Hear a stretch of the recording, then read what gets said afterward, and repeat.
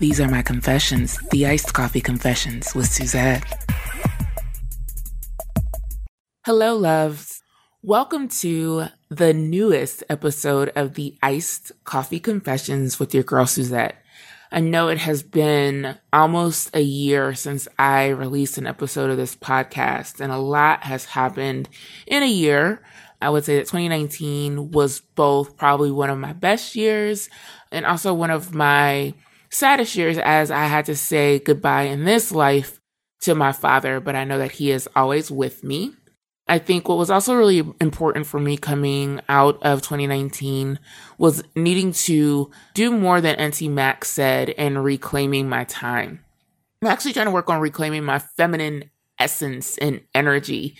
There is this interview with Oprah where she talks about being able to have it all, but you can't have it all at once. But I do think at a minimum, I should be able to have multiple things. One time. I ain't trying to be greedy, Lord. But I do want to make sure that as I am focused on career, I'm focused on community and focused on creating access and opportunity for communities of color, that I don't lose myself or my sense of being a woman that wants romance and love, and more than just kind of like the romantic love, but self-love and all the other forms of love that come with it. But also like realizing and recognizing that I'm also a sexual being. And so sexuality is also a part of our feminine essence. And so to that end, I'm starting a series with one of my good Judies, my good girlfriends, Michelle Hope, talking about this being prime time of life. I feel like they talk about women over 35 beginning to come into like the full awareness of who they are from a holistic perspective, being it. Everything from being, you know, the career slaying sexual vixen to, you know, just owning more of who we are. And I thought, to launch kind of my series on talking about feminine essence and energies and really claiming who we are and talking about sexual health and wellness over 35, Michelle would be an amazing starting place. One, because Michelle Hope is probably one of the most authentic women I've ever, not even women, people, Michelle, that I've ever had the opportunity to meet. But I just really appreciate and value the truth and honesty that she brings to the conversation. And so welcome, Michelle. Hello. Thank you for having me. To the iced coffee confessions. And this is, as always, going to be a conversation amongst girlfriends. I will say, I'm not sure if this is going to be safe for work. You should probably use your headphones and listening to this. Or if you're like, everybody need to hear this, just want to make sure that you're comfortable with. We are going to be getting deep and talking about some really important things that does include our sexual health and well-being. And so let's kind of dive in. And so the first question, Michelle, I asked all of my guests on the iced coffee confessions is, what did they forget to tell us, in particular women, about life after 35? That dating sucks. No, I think that amongst many other things, I think they forgot to tell us that if it's not right where we wanted to be or right where we thought it was going to be, that's okay. Mm-hmm.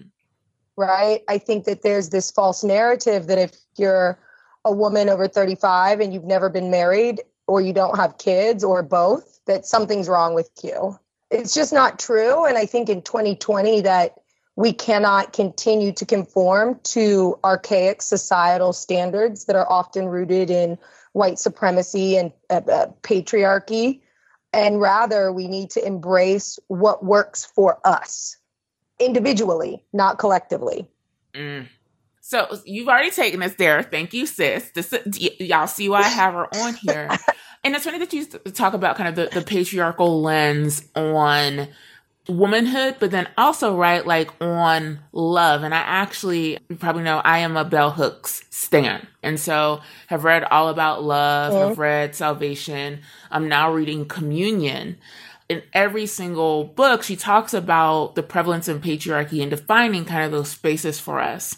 And I know that you do a lot of work around also kind of reproductive justice. You have built for a charter school network, just a really important sexual health program, right? Where you're teaching and reframing, helping folks to understand that perspective. And so for the layman, right, that's like patriarchal, what are they talking about? In terms of like this, Michelle, break it down for us. Like, make it plain for folks. Like, what do they need to understand about how life and love and sexual health has been defined for us? And what is it that we're actually trying to dismantle?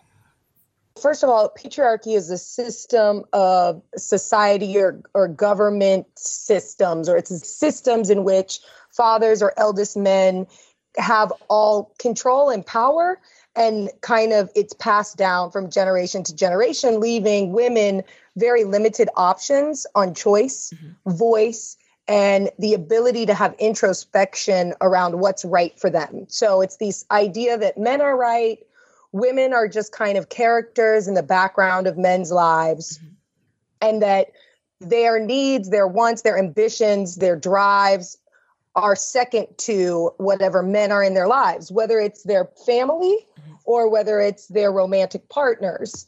And I think we need to kind of shift that narrative and really try to dismantle that as much as possible, because at the end of the day, it's oppressive, right? It puts people in situations where they are oppressed, where they don't have options in dating, where they're made to feel as though if you don't have a man, you're not a whole person. So just really kind of deconstructing that, as it can lead to violence against women. It leads to wage gaps in our society, and it leads to this continued abusive dialogue around women being objectified and commodified. Awesome. I would even extend that conversation. If David was with us now, I think he would also say that that patriarchal standpoint, so that view from, to be very honest, from a system that was created by white men, also presents then limitations for the sexual health and well-being of members of our LGBTQIA community as well. And I think in particular about trans women, right? And the abuse and the violence that they also have been subjected to. And then the fact that we have anonymized them and erased them even from some of that conversation around womanhood and how they're treated. So kind of like going back to that earlier point you made about wholeness and wholeness in how it is defined by whether or not you are partnered. And sis, you can tell the people I'm not partnered. Oh, right. But still feel whole. How does one navigate kind of like that reclamation, right? Like, what would you say to a woman that's like, Michelle, I'm 38. How old am I? 38. Girl, I just be rounding up to 40 because I know I don't look it. But I'm 38. And up until, April 12th, 2020, I have felt a sense of lacking because I am not partnered, right? Or I've been unable to sustain a relationship. Like, how do you respond to that? Well, I think that one, I too am 37, 38 and don't look close to 40 yet. And, Shout out! We're in a much different time in which we don't necessarily need partners. I think it's important for us to, again, all of these ideas of not feeling whole because we're not partnered are rooted in an idea that women are commodified. First and foremost, whether it's 1952 or 2052, right? Being a whole person is not having a partner with you. And if you go into relationships with this notion that, oh, I'm going to find another half and that's going to make me whole, I would bet your relationship might have some deficiencies. I always say the first relationship starts with self. And if that relationship is off, all of the other relationships are off. And it would be my hope that when people enter into a relationship, whether male or female, that they enter into a relationship feeling whole by themselves. That is what will make for a fruitful relationship. Now, you use the word partnership, and I want to be very clear that relationships and marriage especially, that is a business, and we should look at it as such. While, of course, yes, there is love, the large majority of the things that married people do are contractual, buying a house, having children, signing a marriage license. And I'll be a good gosh darned if I want to go into partnership with someone or a partnership in a business with somebody who is not whole. You would never do business with somebody who has major deficiencies. And perhaps if we started to look at that in regards to relationships, we would see a lot more healthier relationships in our communities. I don't think we should stay focused on I am not whole without a partner. And I understand that those feelings may come up for us, but it is up to us to really challenge those feelings, because that is society trying to put us in a box. Did you come to preach today? I feel like... I mean, I don't know. Can I get an amen? Hallelujah. Hallelujah. Sister. Hallelujah. Hallelujah. And it's important, right? Because I don't know, and I'll be curious about your response to this. I probably would have been an awful partner in my 20s. Like, I probably would have been bad for a partner. Even so than that, I would have been awful to myself in a partnership. One, I don't know if you really know who you are as an individual until you've gone through some of the life changes that you go through going into your 20s. And again, it's not to say that is standard, but I even look at, for instance, everybody knows I love my mama. I feel like I watch my mother become more of herself because she spent most of her life mothering in her 50s when she no longer had to take care of anyone else. And so I know that I am a better and will be a better partner to someone now heading into my 40s than I would have been trying to be the girl that was a doctor and married by the age of 26. I think that's silliness. Oh. Like, this idea of being married at 26, because when you think about how the brain forms, your brain is not fully formed until about 26. Mm-hmm. So if you are married at 26, what kind of decision-making skills did you have? Because your prefrontal cortex was not fully formed, and that's where you house judgment and really important skills when you're thinking about making life decisions. And so, like, Michelle, as you think about, right, let's center it in us. What would you say is the biggest lesson you've learned about yourself and womanhood in regard to both sexual health, but relationships coming into this part of life? That I'm not alone in my apprehensions or self-exploration. Mm-hmm. Most of my female friends that are my age, somewhere between 35 and 40, are single, mm-hmm. especially the ones that are career-driven. So I'm not alone in this exploration of relationships or sexuality. I would also say that I've learned masturbation is great and vibrators are important. So let's talk about that. So let's talk about it, right? Since you opened the door, let's talk about masturbation and what that ultimately means for pleasure, for self-care, right? Because there's a part of masturbation that's very much linked to self-care. What do you want folks that are listening to the Iced Coffee Confession right now to walk, if they don't walk away with anything else, what else do you need them to understand about the significance and importance of masturbation? That it is an act of self-love. It is an act of self-care, but most importantly, self-love. We know that orgasm can reduce stress. We know orgasm can help you sleep at night. It can boost your immune system, whether you're with a partner or you're masturbating or self-pleasuring. We know that it can boost your esteem. It can also help you identify what you enjoy in bed, what makes you tick sexually. And I think for a long time, especially if you are a woman of color who also is a woman of faith, for a long time you have been taught that that's just not what we do. And that is a lie that is most definitely rooted in patriarchy, with the notion that women's sexuality is only there for men's pleasure. And that's BS. So I'm going to ask a question that somebody is probably wondering. Can I be abstinent or celibate and masturbate? Does that mean I am neither of those things if I've chosen to masturbate? Here's the thing. That's up to you. And it also depends on why are you doing this. Like if this is for spiritual or religious reasons, that is between you and your God. And I am not here to judge. Okay? I'm not here to tell you. I'm not here to cast doubt on your faith. But that's a really intimate and personal thing, just like prayer. Right. Right? And how you choose to worship. But if you are not having intercourse with another person, mm-hmm. I would consider that to be continuing to be celibate.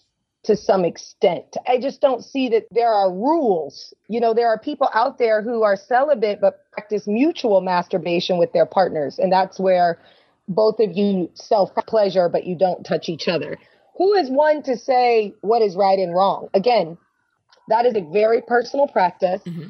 And that is something that you should do for you. But now, if you really want me to take you to church, when you think about the book of Ruth and you think about this idea of loyalty, if I were to say I'm thinking about being like in this vein of Ruth and being loyal to God and loyal, I think a part of that is loyal to myself, mm-hmm. right? And being honest with myself and being truthful with myself. And if this is a part of me developing myself, I think that masturbation is important. Because let's face it, biblically, because I know you are a spiritual woman. Sis, you know it. I know it. Once you marry someone, it's kind of like all things go mm-hmm. in the bedroom with your partner, with your husband, right? Whatever. But if you ain't got no skill set and you don't know what turns you on, then what you doing? You said if you don't have the core competencies, right? So you treat it like a job. Hello? If you don't have the basic skills and don't have the metrics of success. That's what I mean. We talking about a partnership. You got to come with the bullets on the resume. All right. Wait. So speaking of coming, I think it's really interesting. Go ahead, sis. Oh, go ahead. I'm sorry, girl. No, I just want to, and I'll wrap up on this. When you think about a marriage and, I'm supposed to be able to fulfill my husband or my partner when I get married, mm-hmm. but I don't know what fulfills me. How am I then to be able to fulfill my partner while mutually fulfilling myself? Because you don't want to be in a partnership or in a union and not feel fulfilled. So it's important that you have a good understanding of what fulfills you so you can have a reciprocity in that sexual union and you can enjoy giving as much as receiving because you've been able to articulate to your partner what really gets you there. I want to clarify something because people tease me because I talk a lot about thought and bopping. You're not talking about thought and bopping, right? Because I think sometimes thought and bopping is not necessarily fulfilling, right? Sometimes that is just human connection for the purpose of thought and bopping.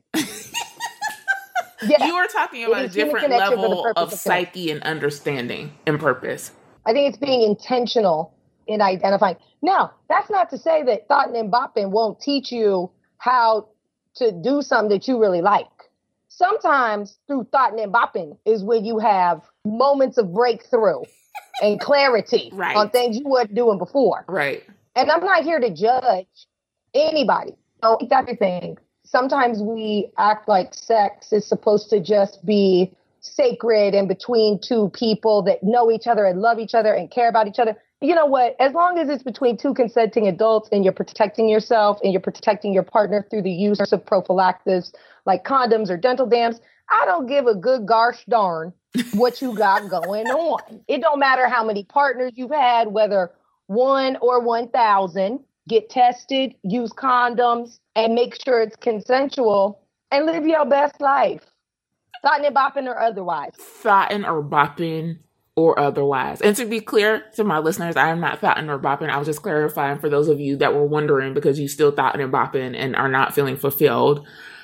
So I'm going to make a statement, Michelle, and I want your response. And I'm not stating it as fact. I'm just going to make a statement. Is orgasm the fulfillment that we're looking for? And so instead of stating that as a question, I'm going to state it as a statement again, and then want your response. Orgasm is the fulfillment we're seeking through sex. Well, you could be seeking all kinds of different things with an orgasm. It could be, I can't sleep right now. I'm stressed out. It could be, I want to feel closer to my partner. Could be, I want to try this new toy. Nobody can tell somebody what it is for, mm-hmm. right? Because every person is different. It's up to you. Did I answer that right? I mean, I don't even know if there's a right answer there. Right, and I don't think there is a right answer, right? But I think, right, like, there are people that have never experienced orgasm. So for those that have never experienced it, define it, sis. Well, again, all vulvas are different. So therefore, all people are different. Therefore, all orgasms are different. But Orgasm is when you go from plateau. In the human sexual response cycle, it's excitement, plateau, orgasm. Orgasm is a release of a lot of chemicals, oxytocin, a bunch of hormones in the brain, but usually it's in response to stimulation. And when you orgasm, oftentimes it's like muscle contraction, and it's involuntary muscle contraction. And that allows for like this release, and you might feel a rush sensation. You might feel warm, tingly all over your body. Your vagina muscles may contract. It really depends on you as an individual. It's difficult for me to tell somebody how their orgasm will manifest because everybody's orgasm manifests differently, you know? And it's funny, y'all, I have the pleasure of knowing Michelle. And so completely, like yesterday, I ended up in this whole conversation about the G-spot with her. And I'm not talking about the gangster spot. And the reality is that there is no scientific proof that this elusive G-spot exists. Michelle, can you walk us kind of down the science of that and the philosophy and the theory behind that?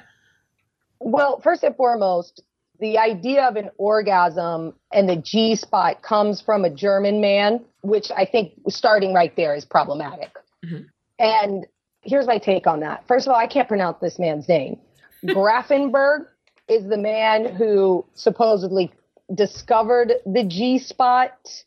However, it is long contested in sexual health spaces and by sexual health professionals, whether it is a spot, like a single spot, or if it is an area. Additionally, some research, or a large majority of research, has concluded that there is not enough conclusive evidence to suggest it is a spot. For men, they have a prostate. And sometimes if you tickle that prostate, that can create orgasm. For women, some would say, oh, if you just go in the vagina on the upper wall about 1.5 inches to 2 inches in and tickle that spot, that is the G spot. But there's no anatomical button like you can, like a doorbell, like Amazon is coming to deliver that vibrator and hit it, ding dong. That's not a thing. And I think that, again, that idea of hold on, pause this. You said Amazon can't bring me my G-spot? So take it out my cart. I'm taking it out of my online cart. It's out my online cart. Thank you. Well, here's the thing. It's not that a vibrator can't get you to an orgasm. It's just not like the doorbell the Amazon man is dinging to bring you that vibrator, right? There's not one spot. So a lot of us don't understand our own anatomy. The clitoris, for example. If you've seen a vulva, you've seen the clitoris is the small nub at the top. That is the tip of the iceberg. A clitoris is actually about 4 inches long, and it goes down internally. It goes down and around and kind of like imagine a wishbone. And all we see is that little top. And that's got approximately anywhere from 5,000 to 8,000 nerve endings. And then it parts down and goes around the vagina opening internally. And that is an organ in the body that is solely there for pleasure. That's it. That's all it is there for. And so when we think about that, we have to remember that everybody's vulva looks different. So I always say the best orgasm is a triangular space, and the clitoris being the point. And then the bottom line is the perineum, which is the space between the vagina opening and the anus. So if you focus on that triangle as a space of pleasure, and that could be a combination of penetration and clitoral stimulation at the same time. And that can help you get to orgasm. I often recommend when I work with couples, I encourage playing with toys. I encourage vibrators because clitoral stimulation is what's going to help you get there. So talk to us a little bit. There's somebody out there now that's like, Michelle Hope is my new sexpert, right? She's going to be the person that I reach out to help me really figure out, one, how I get in touch with my orgasm, right? Or, I need her help in really figuring out how I navigate my specific relationship and how we begin to develop healthy sex practices within our partnership. How do you work with clients, and who and how should folks think about like when connecting with you, but then how are you supporting folks with their journey? Well, I really support through education. All of our sexual practices are learned behaviors. We don't come out the womb thoughtin' and bopping, right? I've said it before, I'll say it again. From the womb to the tomb, sexuality is a part of your everyday life. Mm-hmm. That doesn't mean you come out knowing what your sexual proclivities are or what you're into. So that's one. Additionally, we've been masturbating for a long time. When we're literal, we masturbate, but we don't masturbate for orgasm. We do it because it feels good and it's a self-soothing mechanism. Mm-hmm. So if you're a parent and you notice your child is masturbating frequently between the ages of 0 to about 4, totally normal. Let's not chastise them. Let's explain to them that nobody else can touch their body like that and that they can't do that in public. All right.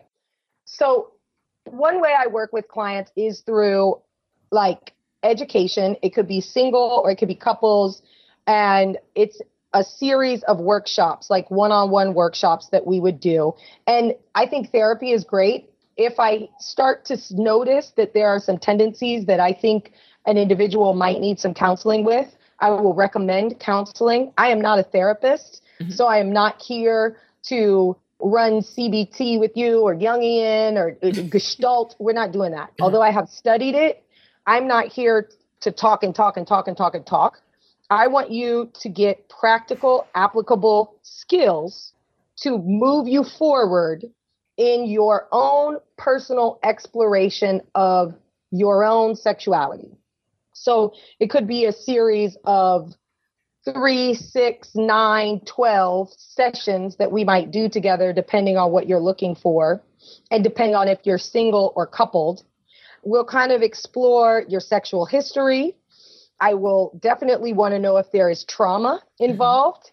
And then I will give you the tools and the language. See, words are important and communication is huge in sex because sex and successful sex starts in the brain. It doesn't start in your genitals, right? I'll give you some lessons on your anatomy and how arousal works. And then we'll get into what specifically you want to see happen. But for me, I want a beginning and an ending point. And then I send you on your way. And then let's say something comes up in your relationship later, we can check back in. So unlike a therapist, I'm not trying to be with you for years and years and years and years and years. Right. Because if that's the case, I haven't done what I needed to do. I'm here to teach you skills, give applications, and then see if those work. If those don't work, we go back to the drawing board. And we try some other skills. You have homework and then you come back and we talk about it. Because the more comfortable you are talking about sex and sexuality, the better equipped you are to express to your partner your needs, your wants, and your deal breakers.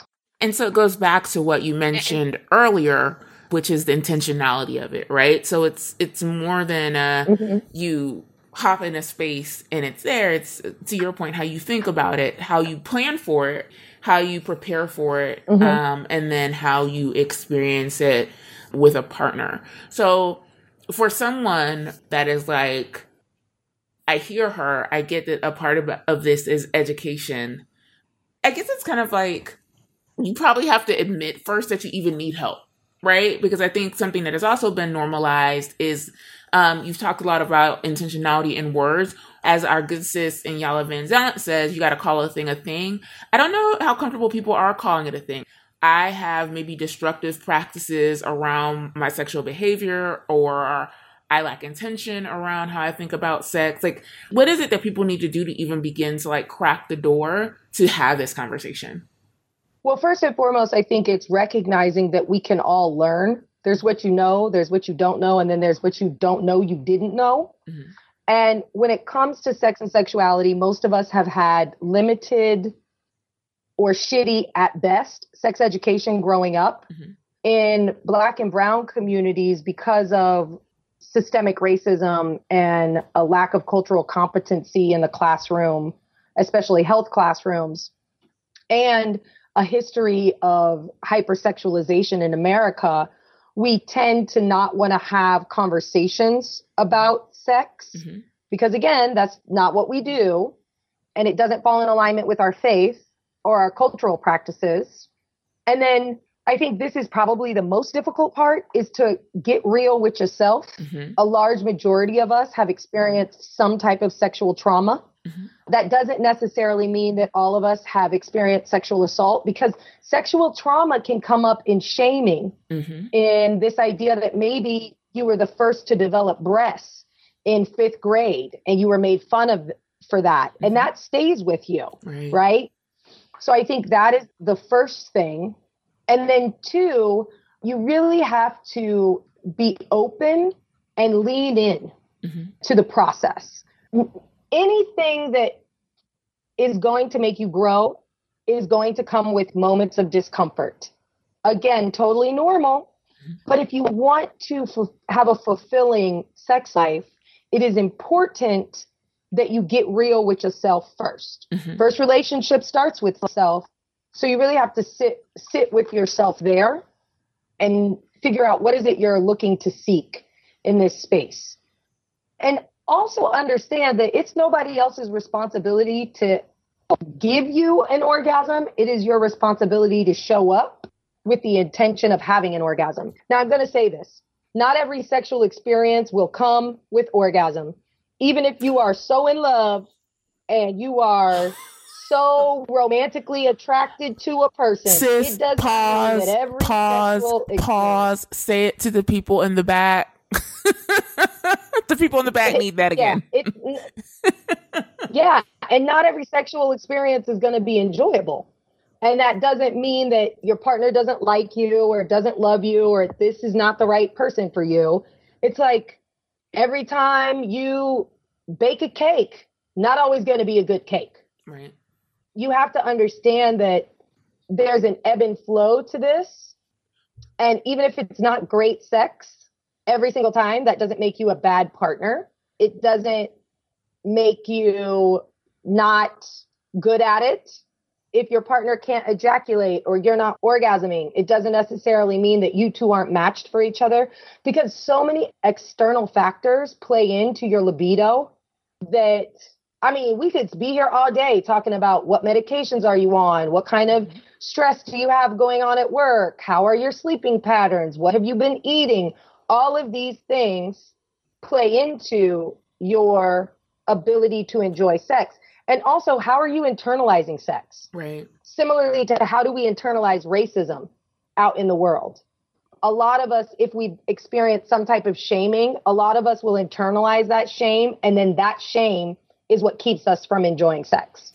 So sis, listen, we get Michelle Holt on TV and like putting her on a bullhorn around the world, because I think these are really important conversations and perspective. Like, even like in talking to her before and knowing her, I haven't thought about it, right? Like just the significance, right, of self-awareness, right? And I have thought about self-awareness, but then there is a level of emotional intelligence, and I would say a significant level of emotional intelligence required to have the maybe kind of peak sexual satisfaction and fulfillment.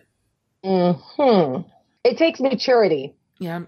Because it boils down to, well, what if I like watching gay porn, like two males, which, by the way, is actually very normal for straight women to enjoy watching two men.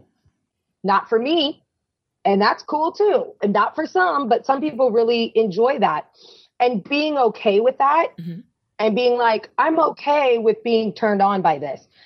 Similarly, if, you know, I enjoy watching two women fornicate because it is sexy. That is sexy to me. Doesn't necessarily mean that I identify, although I am queer, but it doesn't mean that I identify as a lesbian. It's just women are beautiful. Two female bodies getting hot and heavy is a beautiful thing. And I'm okay with saying that. And the more you can be okay with whatever, maybe you like a thumb in your butt. Maybe you like anal sex. Maybe you like to be choked. Whatever it is, the more you can be comfortable with that. And by comfortable, I don't mean comfortable when you're 4 glasses of wine in.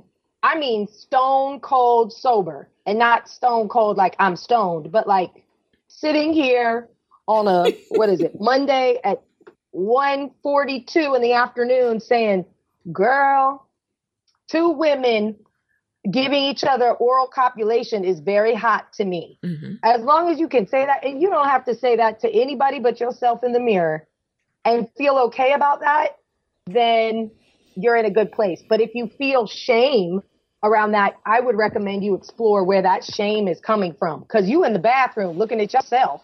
There ain't nobody there to judge you but you. But again, like, Michelle, and you keep like, I'm going to get you a shirt. It's going to say hashtag intention and naming, right? Like, I think there is also this level of comfort being able, like, appreciating and honoring the fact that, like, you identify as a queer woman, right? And that then translates into how you orient, but also the maturity that you have around them being able to express what your preferences are, right? In other spaces, right? Me very much naming that there is a privilege, for instance, of being like a cisgender heterosexual woman, and a preference for, like, we all know I love a big, thick, old, muscular, strong man. And that, like, that's my preference. But we can sit here and have an adult conversation about our preferences and then how that leads into some of our decision making. And so there's a little bit of, like, I wish more people had this space to do that. And I think it's about the work that we do, and the work that we allow ourselves to do, but also, like, just the pausing and being able to think through, like, what do I actually like at the basics, right? So somebody may not be at the level of being able to be like, I am this and I like all of these things, but I don't even know if some people know their, like, minimum basic preferences. You know what I'm saying? Like I like to have, right, sex in the dark, or I prefer to have sex with the lights on. Like, some people can't even name those minimal things about their preferences. I honestly think that's because we haven't normalized conversations around sexuality. Mm-hmm. And I don't just mean the genital act of sex. I'm also talking about gender identity, which is how we feel inside about our gender expression, mm-hmm. how we express to the world our gender. I don't think we have a deep enough understanding of sensuality or, like, understanding sexualization, because a lot of this is on a spectrum. I personally think you should have a group of friends, whether male or female or mixed, that you can have active conversations about gender, about orientation, about your own personal sexual proclivities, mm-hmm. without judgment. We all need that friend circle, because sometimes things come up and you need somebody to talk to. Right. I really urge friends to be able to have those conversations with each other. Because I have a whole host of friends that are like, girl, I don't like the idea of a woman. That is icky to me. Like, periods and babies, like, that's not sexy to me. I like a strong man. And I'm like, that's cool too. Great. I like a strong man too. But I think we have to start normalizing conversations around sexuality, not just between our partners, but, next level would be at least a small group of our friends. Absolutely. So, Michelle, we're going to take a quick break because I want to come back and talk about a couple of quick hot topics. And this has been hot indeed, but I want to come back and talk about love and sexuality in a quarantine. So we're going to take a quick break and then we'll jump back in it.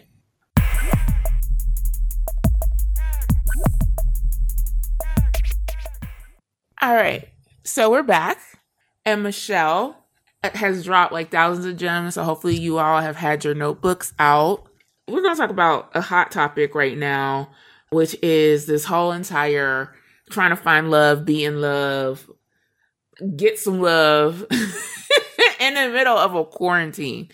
And so, Michelle, I know that, like, a good friend of mine, Janice, is doing a slide in the DMs thing in a couple of days where folks will post on, like, social media and you can slide in their DMs. You have Hinge, you have Bumble. What recommendations do you give to folks, or would you give to folks to think about using kind of that muscle we talked about, an intention, and trying to navigate, especially if you are, let's start with single people in a quarantine. So I think right now is a great time to be exploring dating apps, because now, since we're quarantined, we are faced with, I don't want to call it a conundrum, but what I do want to call it is we are presented with the opportunity to deeper dives around what we want in a partner. And because we are quarantined, we are required to have actual conversations. We are required to actually get to know somebody beyond the surface level just to hook up.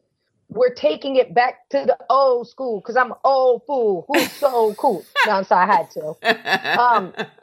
But it's an opportunity for us to like not just swipe right, meet somebody for cocktails and hook up. It's an opportunity to get to know somebody and really start having conversations around what you hope for in a relationship, what you're looking for in a relationship. A great question to ask someone if you're in some sort of getting to know somebody off a dating app would be, what are 3 things you absolutely must have during quarantine? Right? Oh, let me write that down. How has this... Okay. Go ahead, sis. What else am I asking him? What have you learned about yourself during these stay-at-home orders? How will you apply that to your life when we come out of stay-at-home orders and this social distancing? Are you happy you were social distancing alone? Would you have rather had been with a partner? I think these are all really important things to ask if you're single and you're looking to do some dating during social distancing. And you can date, you can do fun things like, Insecure just came back. So you can have an insecure date. We're going to talk about that in a second because I have so many thoughts about Molly as a friend. Okay, so an insecure date. I love this. I'm liking this. Okay. You could do Skype dates. You could do FaceTime dates. One thing I would say, if you're going to do a FaceTime date during this social distancing, brush your hair, put some lip gloss on, and at least a decent top. If they can't see the bottom half of you, at least put on a good top. So you say my waist trainer and my nightshirt that we're recording in is not my first Hinge date in a quarantine outfit option? Maybe not. I'd love to see you with a red lip, a blush. My eyebrows drawn in. I mean, at this point, there ain't no place to get your eyebrows done. My eyebrows is looking wild.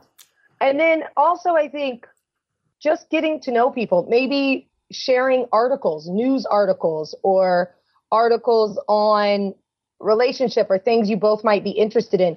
This is a great time to find out what people's interests are versus their favorite liquor. Because that stuff is really easy. That's low-hanging fruit. Because, I realize on a date, I do pay very close attention to the drink that a man orders. And, I'm a brown liquor girl. So I'm on some yak usually. I usually have a Hennessy based drink. For any guy that's listening to this that wants to know for future reference, Hennessy, pineapple, and cranberry. So I'll never forget, I went on this date. One of the first dates I went on when I moved to Brooklyn in 2011. We went to this bar by the house, and I had ordered a Hennessy or Jack or something. And he's like, "Oh, I want pineapple Ciroc." And I instantly judged him. I'm like, "You like Fruity Pebbles liquor?" I don't know if maybe that colored how I felt about him for the rest of the date, but I remember being like, "Oh, I drink stronger beverages than you." So I do think that that's a great place. What about for people, right? So I'm asking for a friend, maybe not a friend, that might have met someone right before the quarantine and then we're on love lockdown. What are your recommendations to people that are like, man, I just met someone right before the quarantine, navigating kind of the getting to know you in a space where I've been with you physically, I've met you before, I enjoyed the physical energy, but I'm not sure how this translates in this now virtual space. Again, this is an opportunity for you to explore. See, here's the other thing. In a self-quarantine kind of situation, we have our brains, because they're just so complex, we romanticize about being with this person. And we have to remember that these are unordinary times. And that the way you're getting to know someone right now is not how they're going to be. We're off quarantine. Right. Like, you may never hear from them again once they have all these restrictions lifted. And so don't get overwhelmed in like, oh, this person's going to be with me forever. Be realistic. Maybe, this person didn't call you much before the quarantine, but now they on you. Mm-hmm. When these restrictions are lifted, you should anticipate that they're going to go back to not being on you so much. And don't romanticize about it like, oh, this person really, really likes me. No, they're bored. So you said don't be Mike. It's not Mike Jones. We are not Mike Jones. It's not back then. They didn't want me. Now they all want me. It's right now they got to be in the house. No. Yes. So then I won't take offense. Because you're not hot right now. Listen, I won't take offense then to the fact that the person I met right before quarantine, I don't really talk to. I'll catch up with him after the quarantine is over. Yeah, because also people... The other thing is this is traumatic. Oh, absolutely. And everybody processes trauma differently. Mm-hmm. Every single person processes trauma differently. So you have to be willing to give people their space. And I've said this before. I've been in a long distance relationship for over a year now. Mm-hmm. And there's an ebb and flow in that mm-hmm. because we are on different sides of the world.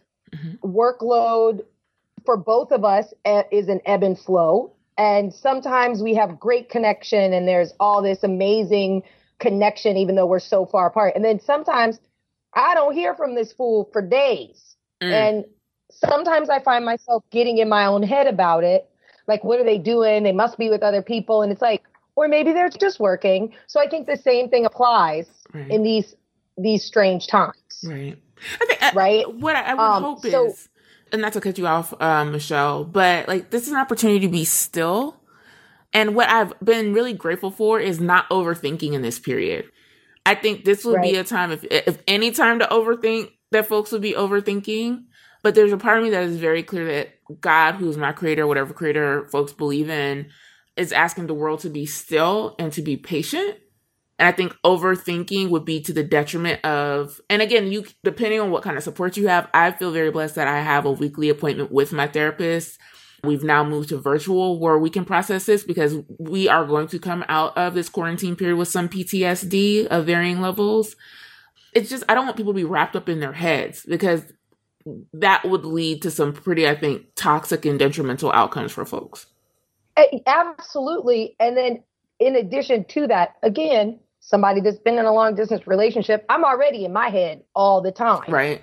So these are things I have to fight because I'm not perfect. I think everybody assumes because of the work that I am in that I have this wild sex life, that I know all the right answers to relationship quandaries, that I have no problems in my own situations. And that is not true because I am human. Right. When you are human, and I have past trauma doesn't go away. You might be through it and it might be in your rear view mirror, but sometimes it's like a boomerang and it comes back. So being able to check in to that and understand, how do I care for myself when these things come up for me? And being in self-quarantine is a great opportunity for you to examine, what are my self-care, like what do I have in my toolkit to address some of these issues? Because what you don't want to do is take it out on the other person. I love that you have a therapist. I think all people should have therapists. I've had therapists many, many times, and it's helped me get through things, and it's totally normal. But really, during these times of stillness, putting into practice tangible acts to help you ground yourself in what is real and what can you do. Because at the end of the day, the only thing you have control of, it's not another person. Right. It is your own emotions. Absolutely. That's why I love what you said in terms of when you going on these Hinge dates, asking these people how they, not so much like, what is your favorite color, right? But like, how are you orienting? What kind of self-care are you taking? How are you adjusting to the quarantine? Because also I think it actually opens up, one, the level of vulnerability if you're actually trying to date with the spirit of like relationship and partnership, right? Beginning to see how authentically or vulnerable somebody can be. but just like having like real conversations and creating like safe spaces and for yourself and that the person that you are maybe potentially building with to your point, an expectation that how people are acting now is not or may not be how they will behave whenever we are quarantine free. Because my question to you is, what you doing first when you got a quarantine, sis? Going to a happy hour, because I'm not an alcoholic. I'm a peopleholic, and I need to see people. Right. I feel fulfilled when I have the ability to interact, to conversate, to just be around people. I'm also going to get waxed, get my upper lip done, my eyebrows done, and make an appointment with my Botox doctor. That's what I'm doing. Listen, my eyebrows are so shoddy. So sis, the last thing I do with all of my guests, this has been phenomenal, Michelle. I'm grateful for you. The last thing that I do on all of my iced coffee confessions with my guests is a section called A Little Bit of Tea. And it is your opportunity to give advice to your younger self. So picture whichever younger self you want to. I won't be specific around age range or when in your life. What's some advice you'd give to your younger self now? I would tell my younger self, this too shall pass, and you will be a better, stronger, more in tune woman with yourself by leaning in and not resisting change that may come. Love it. Michelle Hope, how can my listeners find you on the interwebs? You can find me at MHSexpert on all social media platforms. You can follow me on Twitter, Instagram, Facebook, MHSexpert. And, I'm around. And then I have a website, www.mhsexpert.com.